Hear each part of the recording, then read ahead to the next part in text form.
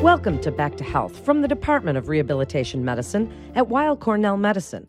Our topic today is spinal injections for spinal pain.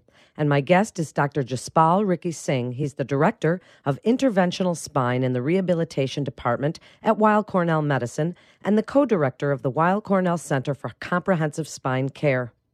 Welcome to the show, Dr. Singh. If someone suffers from pain, what is the first line of defense? Explain a little bit about how you approach pain management and pain medicine with a new patient. I appreciate that question, and thank you for having me today. When it comes to back pain or neck pain, most of these conditions tend to be self-limiting. And what I mean by that is a lot of patients probably don't need to seek medical attention to get these symptoms treated. And we know that because there's always a lag between the onset of symptoms and when the patient actually ends up seeing us in the office.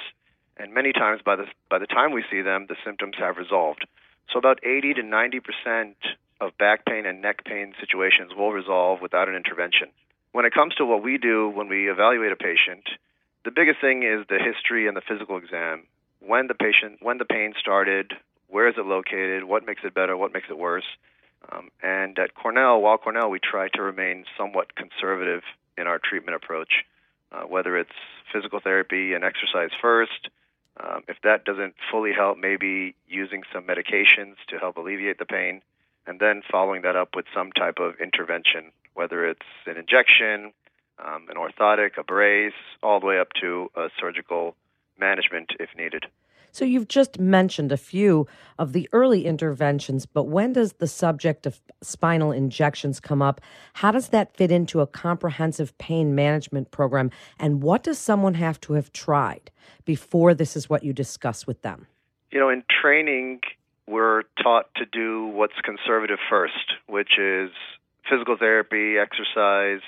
If that doesn't quite work, then step it up with medications. And if that doesn't work, then talk about injections. And with practice, which is what we call when a physician completes their training, it's still called practice because we learn with every patient that we see.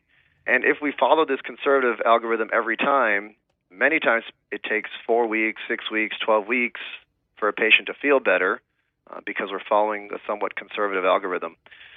So when it comes to injection treatment and injection therapy, I think every patient is individualized. There might be a patient who comes in with acute back pain. They were doing a fitness class or they bent over and picked up their grandchild, and all of a sudden they have sharp back pain radiating into their leg. The symptoms have been there for only a week. Conventionally, we could use the conservative approach and start with therapy and medications. However, the patient may suffer for weeks. So in those situations, I might offer an injection early, telling the patient that, listen, this is not the cure for your problem, but if I can minimize your pain earlier, then get you enrolled in a physical therapy and exercise program, your recovery will probably be much faster. What an interesting point that you make. So when it comes time for an injection, whether it's early or after they've